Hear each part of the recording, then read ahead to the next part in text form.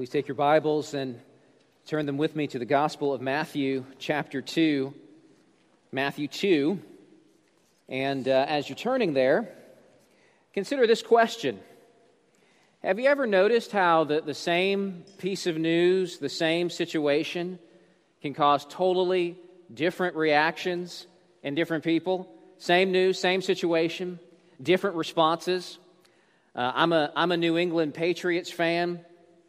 Some of you, upon hearing that, are ready to change churches. Just give me grace. Don't judge me. This past Super Bowl, I was living in Alaska, where everyone there was a Seattle Seahawks fan. It was Seahawks versus Patriots, and by the time the game was over, we had a victor, and I was the only happy man in the town of Petersburg. Everyone else, pretty angry.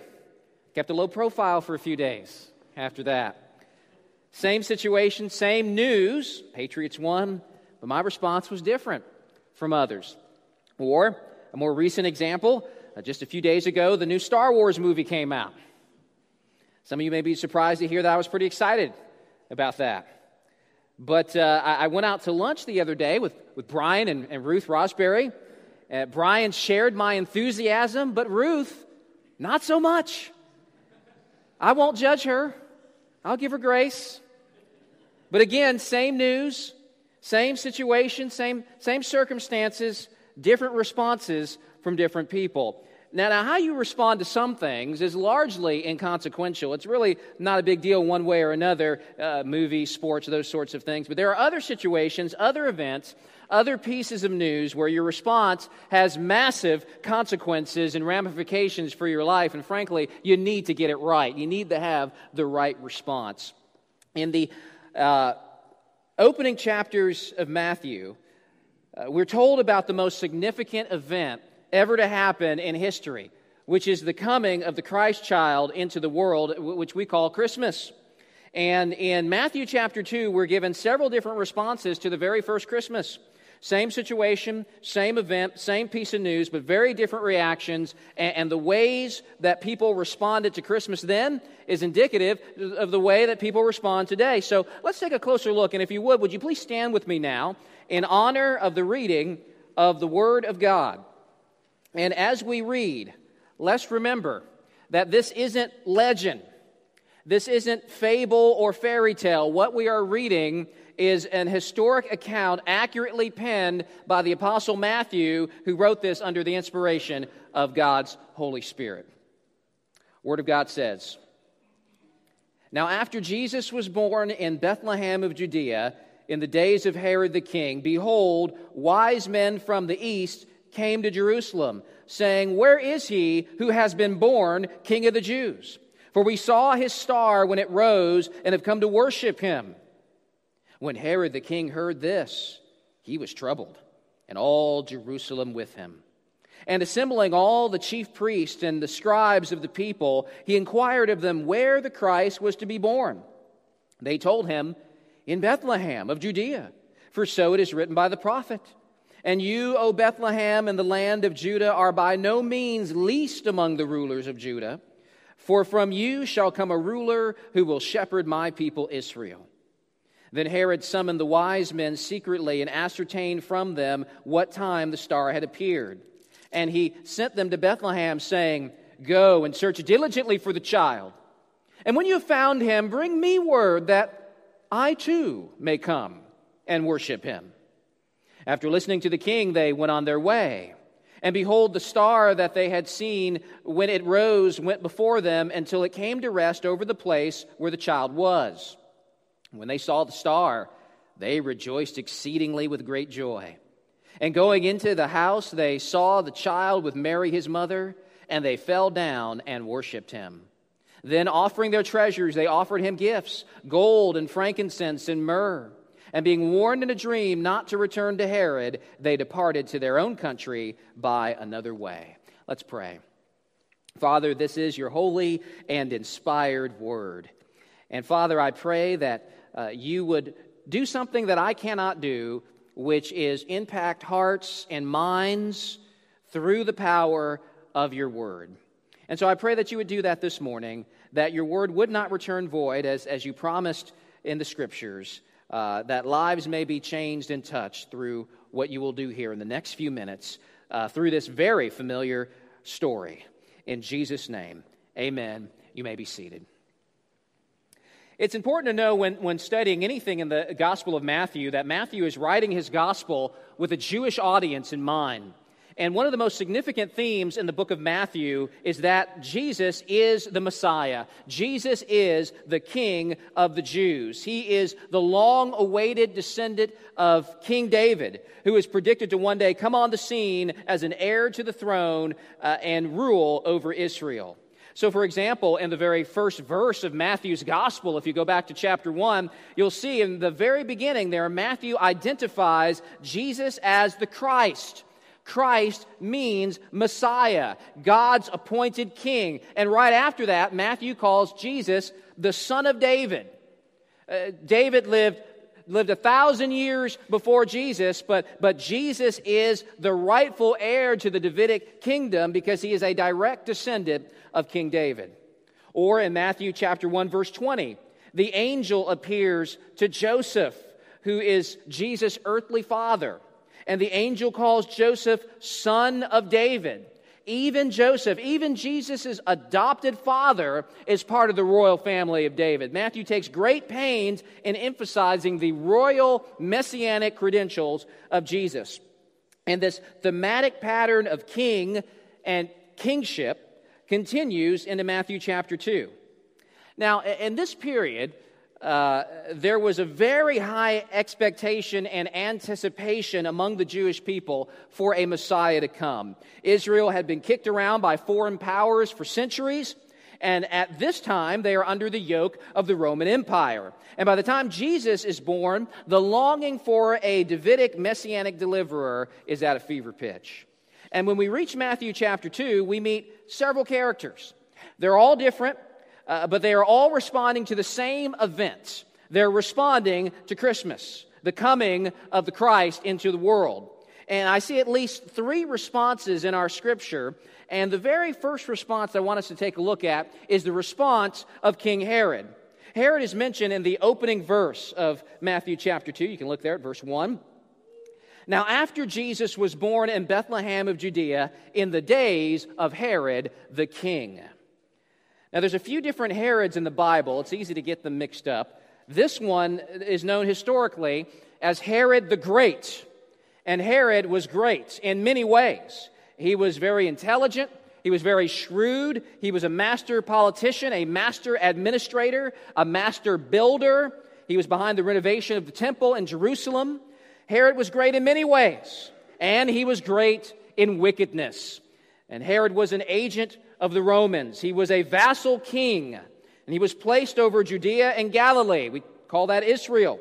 He ruled over the Jewish people, though he himself was not Jewish. He was an Edomite. But he circulated rumors around that he was Jewish to help him be accepted by the people. But as long as Herod remained loyal to Rome, as long as he did the job that the emperor wanted him to do, keeping the peace there in Judea, as long as he could do that, he could have his little kingdom. And Herod was very jealous for that kingdom, murderously so. And he was very paranoid about losing his power. Now, knowing that, I think, gives a little extra weight to these opening verses in Matthew chapter 2. So let's look at it again. Now, after Jesus was born in Bethlehem of Judea in the days of Herod the king, behold, wise men from the east came to Jerusalem, saying, "Where is he who has been born King of the Jews? For we saw his star when it rose and have come to worship him." Imagine the scene. You have these foreigners, these men from the east. Now, I hate to burst your bubble and rain on your nativity sets, but we don't know how many there were. We don't know if there were 3 or 30 or 300. But these men show up in Jerusalem. Makes sense. You're looking for the King of the Jews. You go to the capital of the Jews. And I imagine them walking through the streets of Jerusalem. And they're knocking on doors. They're entering into shops. They're in the marketplace. Everywhere they're going, they're asking, where is he who has been born King of the Jews? We saw a sign in the heavens. We know this special king has recently been born, and we've come all the way from the east to worship him. And eventually, word of these wise men and word of their question reaches the ears of Herod. Look at verse 3. The text says, when Herod the king heard this, he was troubled. Troubled is an understatement. Actually, that word troubled in the Greek has the connotations of being stirred up, being upset, even panicky. He feels threatened by the news of the birth of this child. He is threatened by Christmas. And Herod isn't the only one who's troubled, who's anxious about the news. Look again at verse 3. Herod the king heard this. He was troubled, and all Jerusalem with him. The whole city is stirred up and afraid. Now why? Because when the king isn't happy, no one is happy. Herod was obsessively jealous for his throne and for his power, and everyone knew it. If Herod suspected you as a rival to his throne, you're a dead man.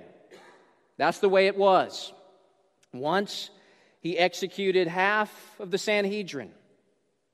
He murdered 300 court officials. Herod murdered at least one of his 10 wives and 3 of his sons.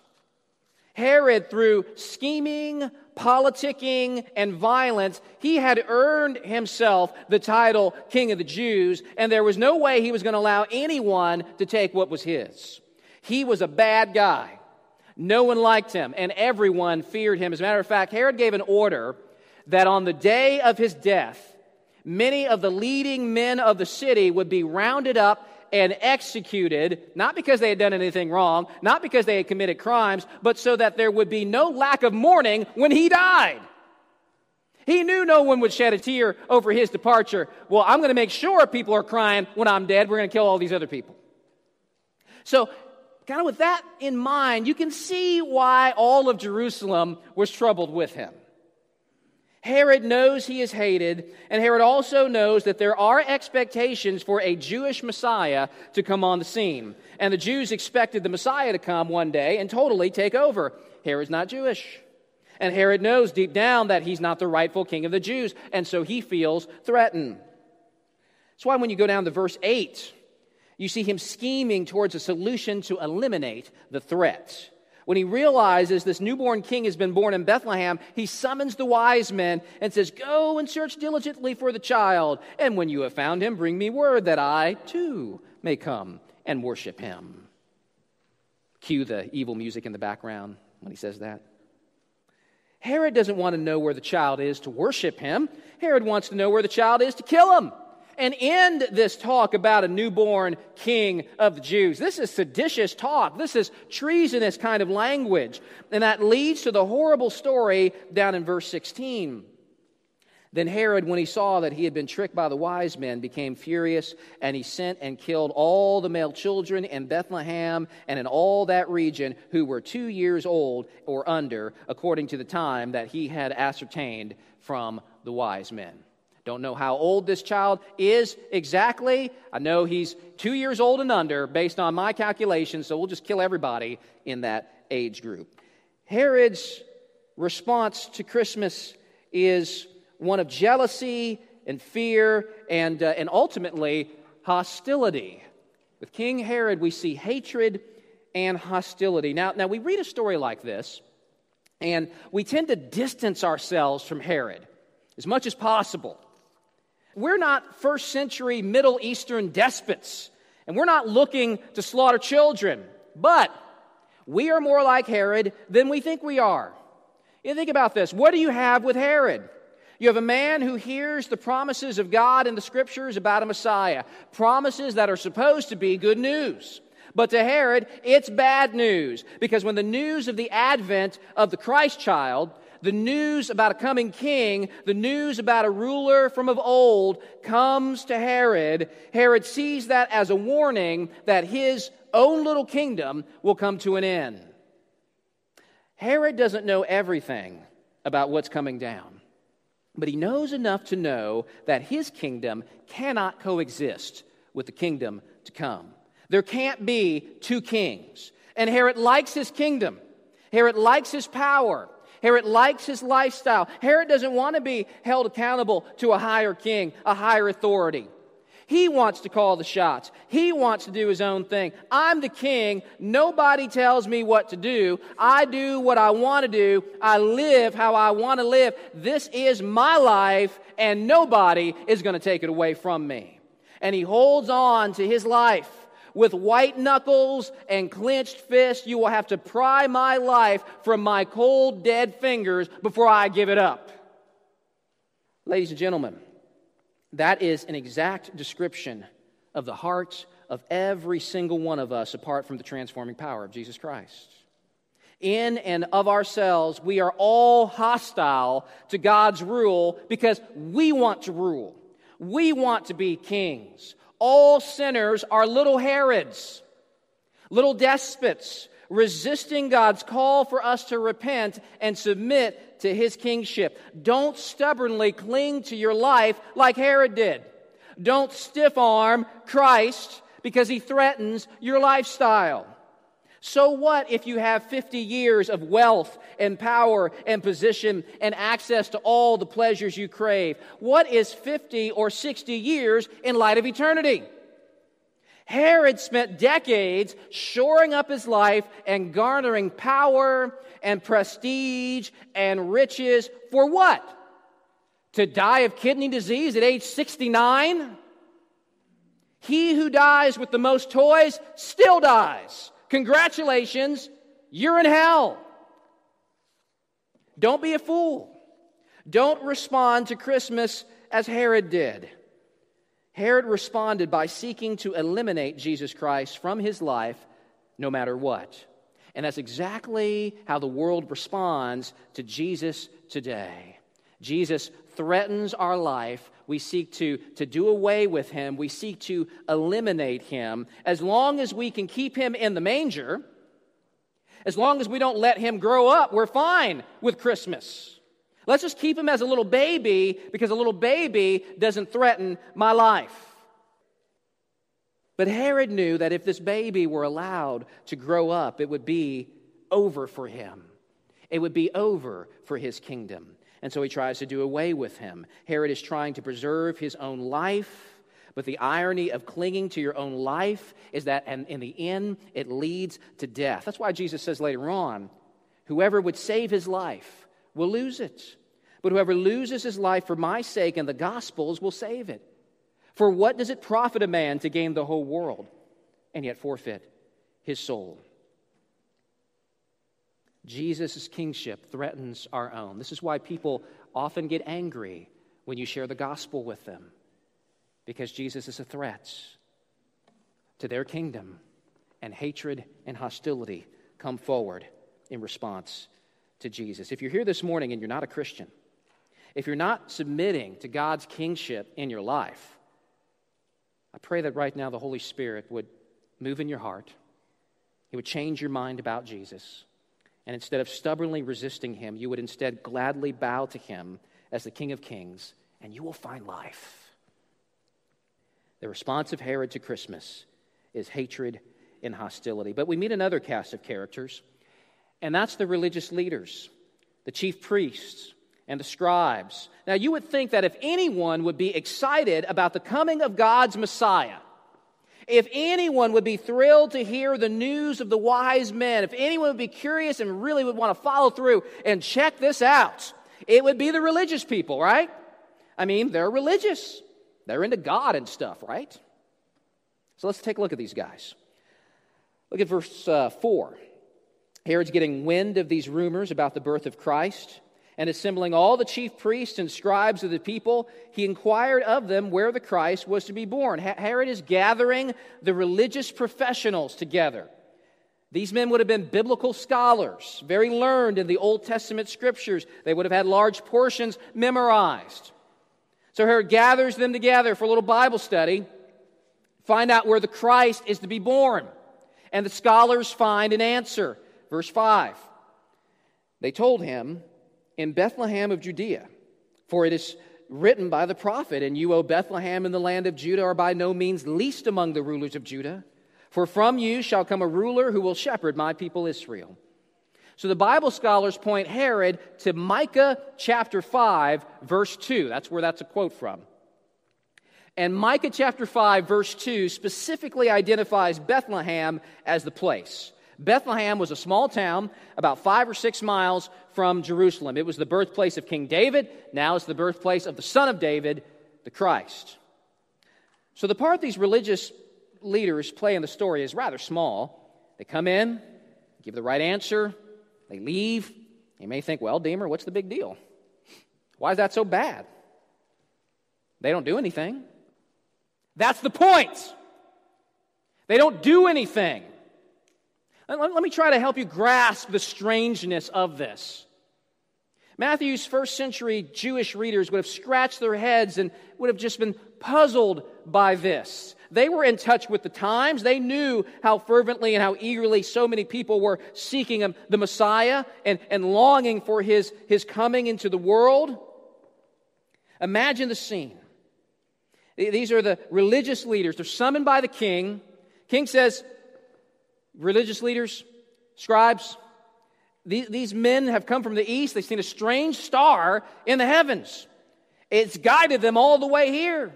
They're saying that this star signals the coming of the Christ. So can you please tell me where the Christ is prophesied to be born? And they say, oh, that's an easy one, King. It's Bethlehem. It's just outside the city.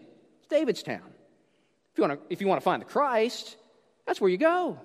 That's the town to watch. Is that all you need to know, King? Are we free to go now? Okay, good. Hey, did you see the game last night? That was just awesome. Hey, did you see the Star Wars? That was really cool. I'm going tonight. That was excellent. They don't do anything. They go on with their lives, business as usual. And that's it. The response of the religious leaders is a stunning indifference and apathy. They don't go with the wise men to Bethlehem. They aren't diligently seeking and hoping for the Christ. They are comfortably disinterested. They don't go with the wise men because they're fools.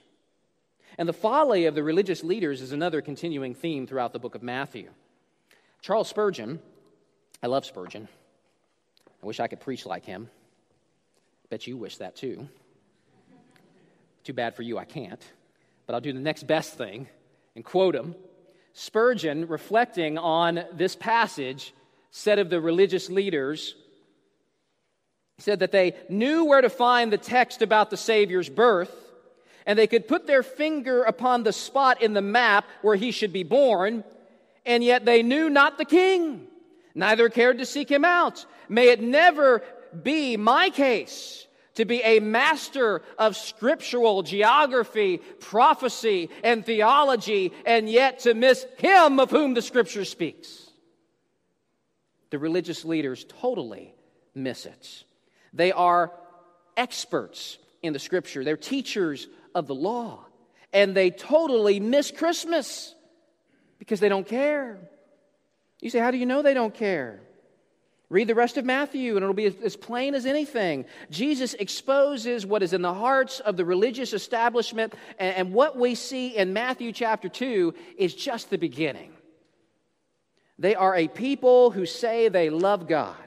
They memorize the Scriptures. They attend worship services in the synagogues. They are a people who give lip service to the Lord, and yet they continually refuse Jesus over and over and over and over again throughout the Gospel of Matthew. Matthew chapter 2 is just the beginning of a pattern of refusals and rejections of Jesus by the religious establishment.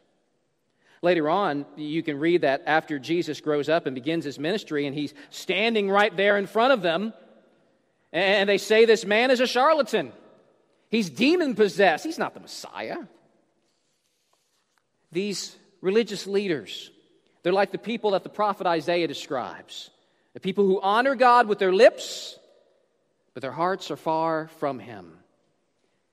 You see, the ultimate litmus test of whether someone really loves God or not is how they respond to Jesus. Did you know that? That's the ultimate litmus test. People all over the world say they love God. People all over the world, various religions, say that they love God. And Jesus clearly teaches that if you really honor God, you will honor Jesus. If you really love God, you will love Jesus. Because to see Jesus is to see God. If you're indifferent to Jesus, you're indifferent to God. If you don't worship Jesus, you're not worshiping God. Now you may say, well, I'm not indifferent to Jesus. I agree with the Doobie Brothers. Jesus is just all right by me.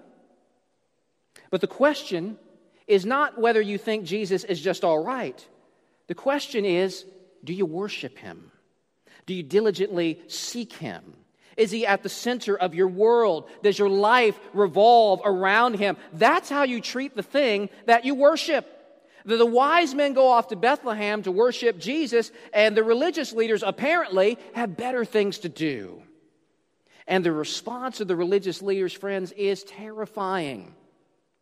Because in them, we are shown how you can be outwardly very religious, very pious. You can read your Bible. You can be an expert in doctrine. You can be a Bible teacher. You can be a pastor. And yet in your heart, there is no affection for Jesus and no worship of him. In some ways, the response of the religious leaders is more terrifying than the response of King Herod. Jesus says in Matthew 7, "Not everyone who says to me, 'Lord, Lord,' will enter the kingdom of heaven, but the one who does the will of my Father who is in heaven. On that day, many will say to me, 'Lord, Lord, did we not prophesy in your name, cast out demons in your name, do mighty works in your name?' And I will declare to them, 'I never knew you. Depart from me, you workers of lawlessness.'" It is possible to know religion and religious activity and even do many things in the name of God, but totally miss Jesus. The response of Herod is hostility.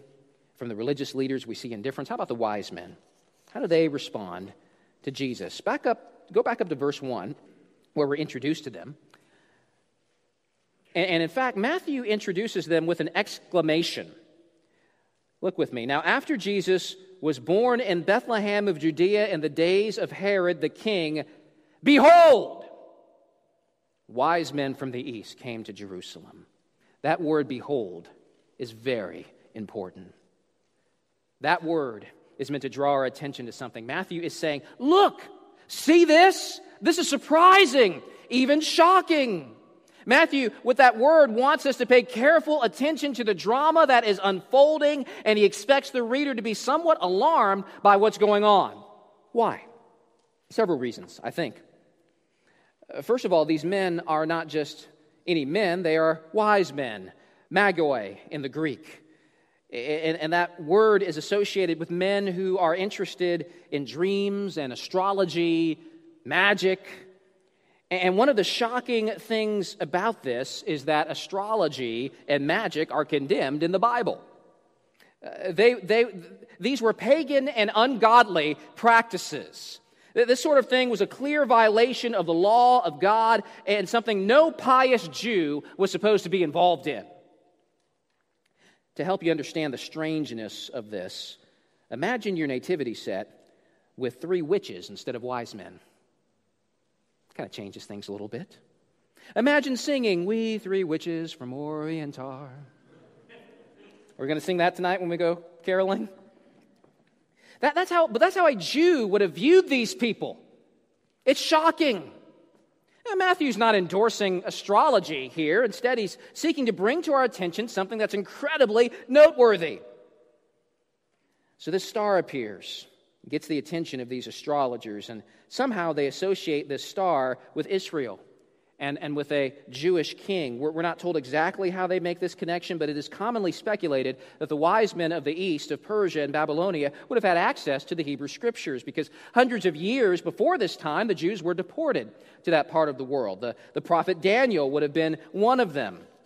And if pagan astrologers are reading these Old Testament scriptures, there is a verse that would have been of particular interest to them, and it's found in Numbers chapter 24, verse 17. That says, "A star shall come out of Jacob, and a scepter shall rise out of Israel." There's mention of a star.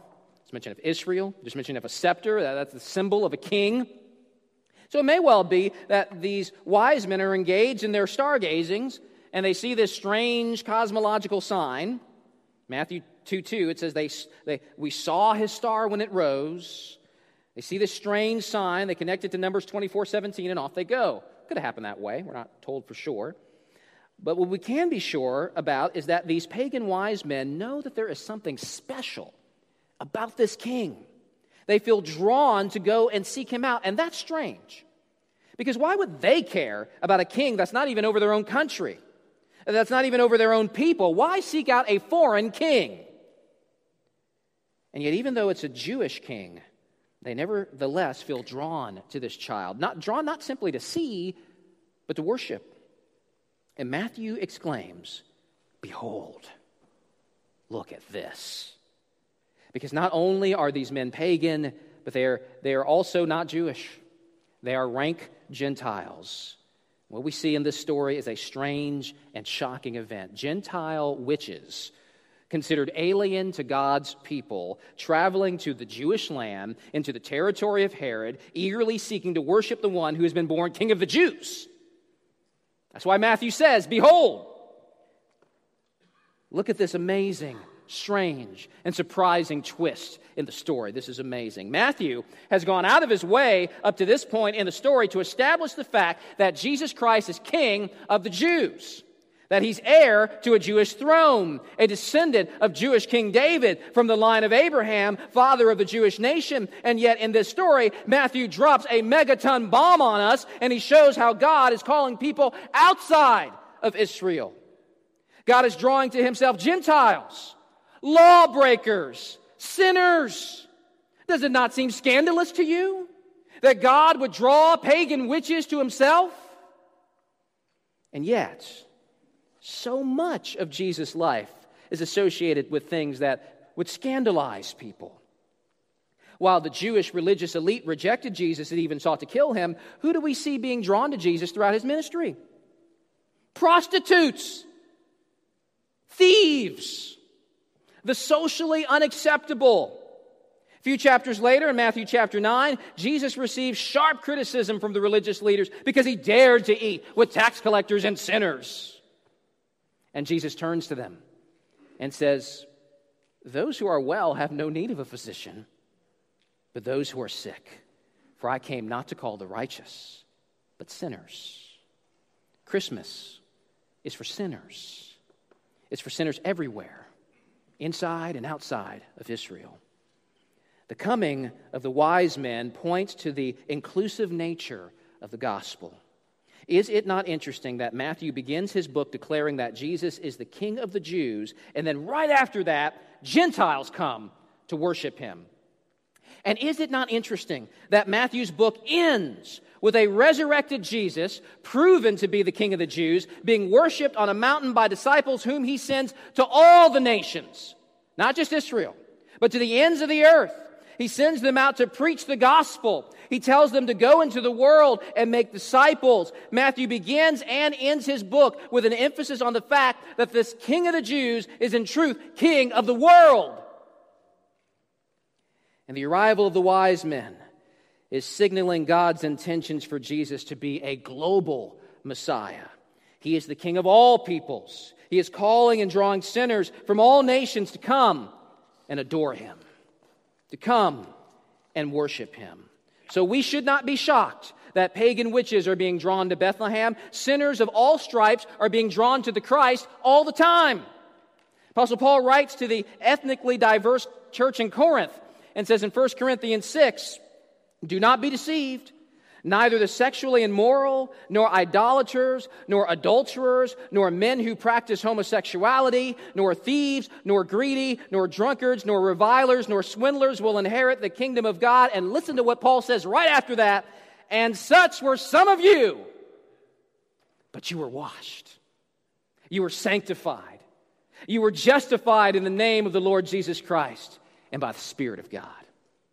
Christmas is about God coming to earth to a people that has rebelled against his kingship, not to destroy the rebels, but to offer them amnesty and restoration, so that the worst of sinners, even you, even me, could be washed and sanctified and justified. So how do the wise men respond to Christmas? Look at Matthew 2:10. When they saw the star, they rejoiced exceedingly with great joy. And going into the house, just a side note here, they're in a house, they're not in the manger. This is sometime after the birth of Jesus. Sorry to mess up your nativity sets again. Going into the house, they saw the child with Mary, his mother, and they fell down and worshiped him. Then opening their treasures, they offered him gifts of gold and frankincense and myrrh. Herod responds to Christmas with hatred and hostility. The religious leaders respond with indifference and apathy. And how about the wise men? God draws them to Jesus. They see Jesus for who he is, and immediately they fall down and worship him with great joy. The wise men get it right.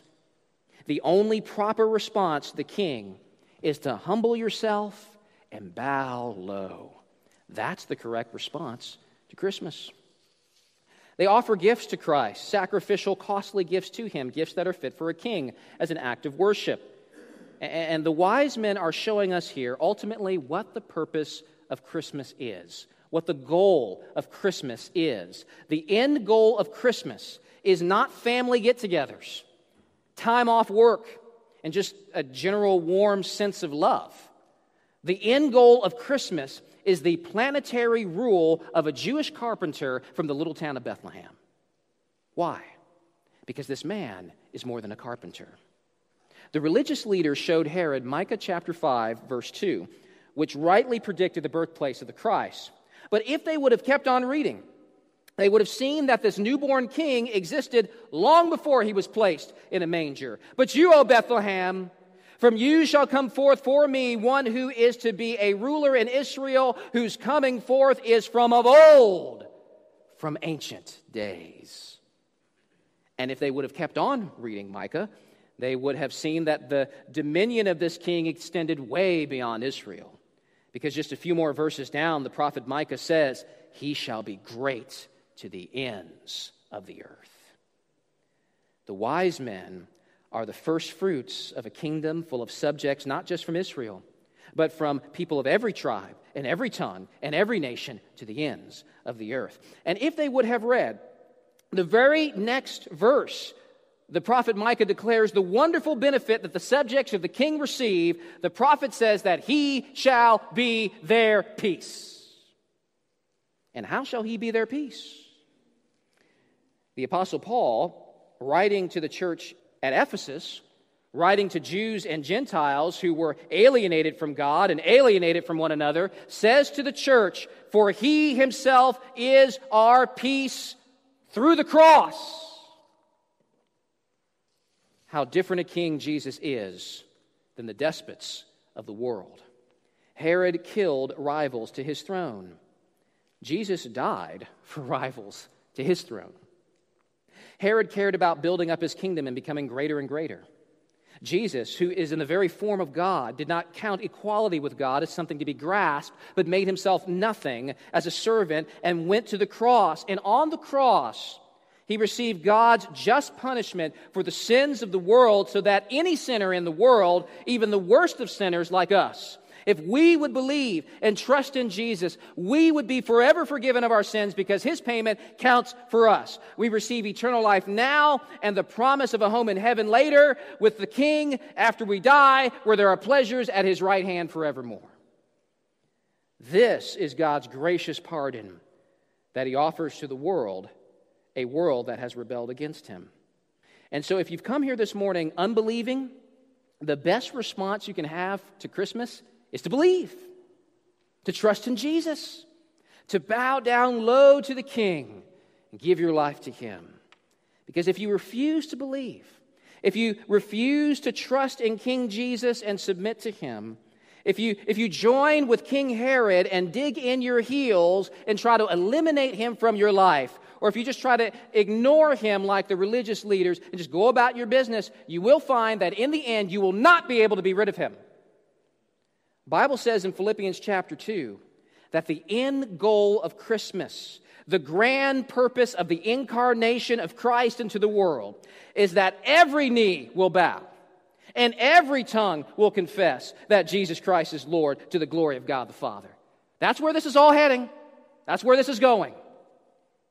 At the end of the age, King Herod will be raised from the dead, and he will stand face to face with that ancient ruler from Bethlehem. And Herod, along with all those who have refused and rejected King Jesus and tried to ignore him, will be forced to bend the knee in the same way that a conquered and humiliated foe in the ancient world would be made to bend the knee to the conquering emperor. All of the outlaws and treasonous rebels who rejected the king's gracious pardon will be rejected by Jesus, forever exiled from the kingdom. And that's called hell. But why die when you can live? Why be a fool? Why not instead be wise? The Bible says that the fear of the Lord is the beginning of wisdom. And 2,000 years after Bethlehem, guess what? Wise men still seek Jesus. For God so loved the world that he gave his only Son, that whoever believes in him should not perish, but have eternal life. How do you respond? Let's pray. Father in heaven, thank you so much for Christmas, for what it really means. The invasion of the King into the world, and how amazing of a thing it is. You would think that when a king returns to his kingdom and finds a bunch of rebels and a bunch of insurrectionists ruining things and rebelling against the laws of the king, you would think that the king would just obliterate everybody. But the reason for Christmas was the sending of the king into the world to win rebels to himself. What an amazing thing that is. What an amazing thing that you have given us a window of opportunity, a time, a period of amnesty, where any who would come could receive forgiveness from the king and bow down low before the king now. And Father, we shudder to think that many will refuse that offer of amnesty, and they will be forced to bow later before they are duly punished for their treason. Thank you for your love and mercy and kindness. And Father, I do pray for people in this room right now who have been living a life of rebellion against the king, and maybe even now for the very first time are realizing that you're here and you're real and they have done you wrong. Father, I pray that you would draw such to yourself, just as you drew pagan wise men to yourself. And that as you draw them, and as they recognize you for who you are, they in their hearts would fall down and worship you and receive your gift of salvation, even now, even this morning. What a wonderful Christmas it would be if someone, for the very first time, encountered you and received your salvation. Thank you, Father, again, for everything that you do for us. In Jesus' name, amen.